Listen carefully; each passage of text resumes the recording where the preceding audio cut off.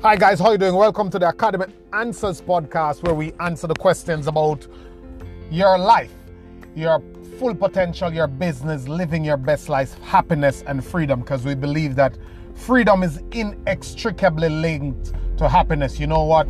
My grandma used to tell me that the two greatest state of mind are being able to wake up in the morning with options and going to your bed with a peace of mind. And she said you have to have them both.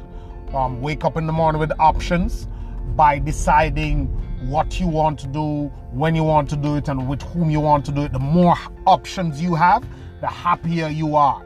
If you can decide what to do, when to do, how to do, or whether or not to do, that is really and truly happiness, because you can choose to do the things that you feel like doing. And when you're doing what you feel like doing, then you are in a better state of happiness.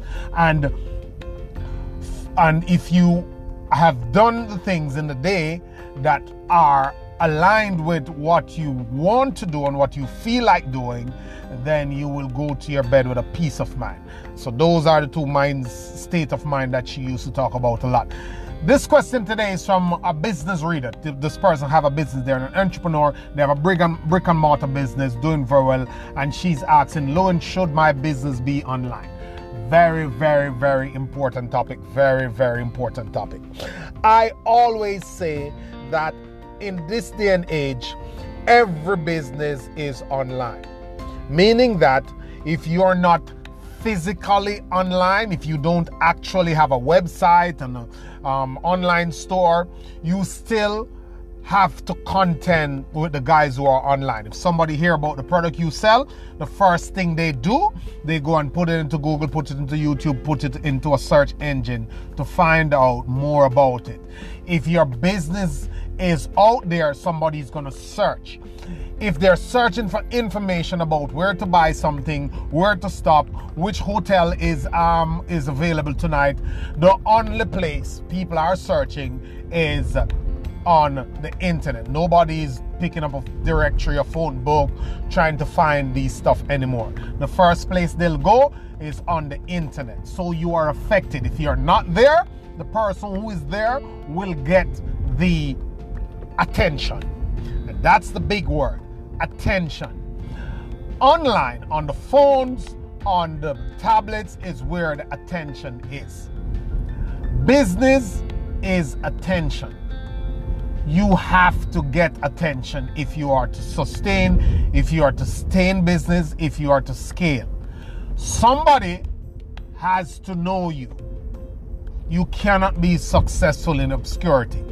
When someone knows you, then you have to get their attention for them to buy from you, because there are so many different people out there selling so many different things and so many people competing for the customer. The person who has the customer's attention, who can remain front of mind, who can stay in the heart and minds of the customer, is the person who ultimately will win. The business that ultimately will win. So, 50 years ago, for a person to reach an audience of 1 million people, it would probably take them 10 years on radio. Today, you can reach 100 million people in 10 minutes online. That's where the game is. So the reach, the brand equity, the brand strength has to be built on what we call awareness and attention. That's why you have these household brands today that everybody know, everybody is talking about, everybody buy from them. They have a giant market share. The reason being because they have the attention. Originally, it started with them interrupting you when you're doing your regular entertainment thing. So you're watching TV, you're watching the game, and they come bam in the middle of that. And it's cut, there's a break, and their ads come. You ignore it. And the ads come again, you ignore it. But the brain, they know how the mind works. Subconsciously, it is imprinted. Some of the ads are bad, but there's no such thing as a good or a bad ad. What the ad is supposed to do is to make you remember it. So if you ever caught yourself saying, oh, have you ever seen that Blockbuster ad? Oh, it's so horrible, I hate it. They have done their jobs. They have managed to leave it in your mind, and they've managed to make you talk about it. That's what it is. It's an attention game. It's an awareness game. So if your business is not online, you're leaving a lot of attention on the table. If you leave attention on the table, you're stifling your brand, because that's what your brand needs.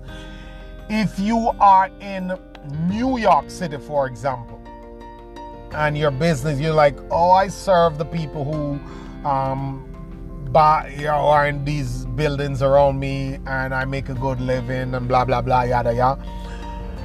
Compared to another person who say, I want a brand out there in the wider world. When someone comes to New York and either they have a Google retargeting ad, or they have some Instagram geotargeting ad, or they do a blog, or they do content every day, and somebody flies in from Australia because they have a friend on Facebook and they see the friend put the post, they will remember your restaurant, or they will search, or that will come up in an ad.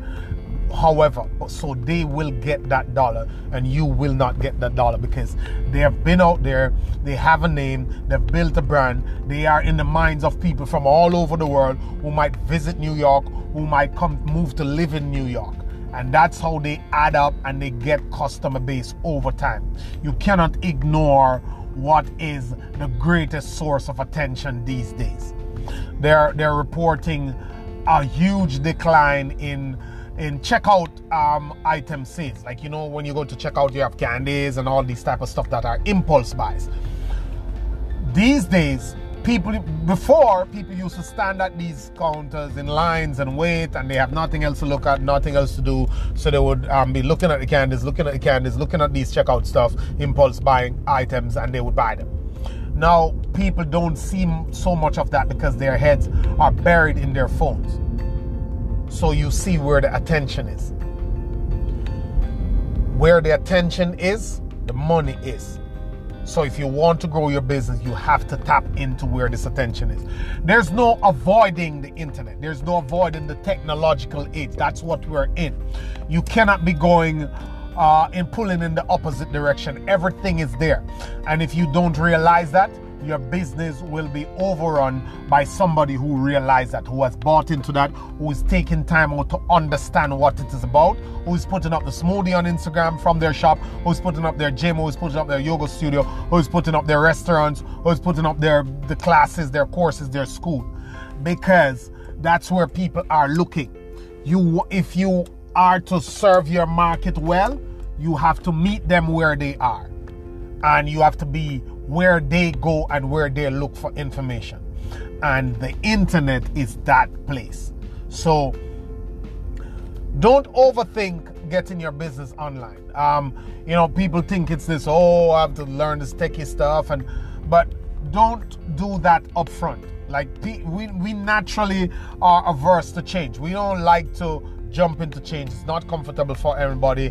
It's always kind of an uphill battle. It don't matter what type of change it is.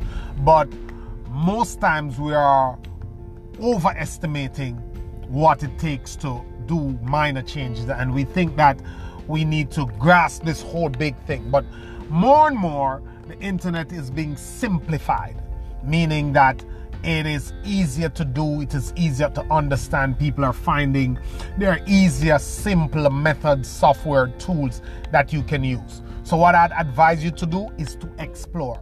Don't give up, don't give in, don't kind of like, no, I can't do this, it's techie stuff, it's for the young people. Don't do that. Go in, think about it, look around, see what's going on, start to understand it. Talk to somebody who understands it, and pick the lowest hanging fruits. Open a social media account, which is free. Start posting stuff. Get someone to do it for you. Talk to your kids, talk to your partner, talk to somebody who understands a little bit, and slowly start to put yourself out there. Then you could get to a website and you get these things for $200, $300, $500, and start to get your brand out there, because the only thing that works is a brand.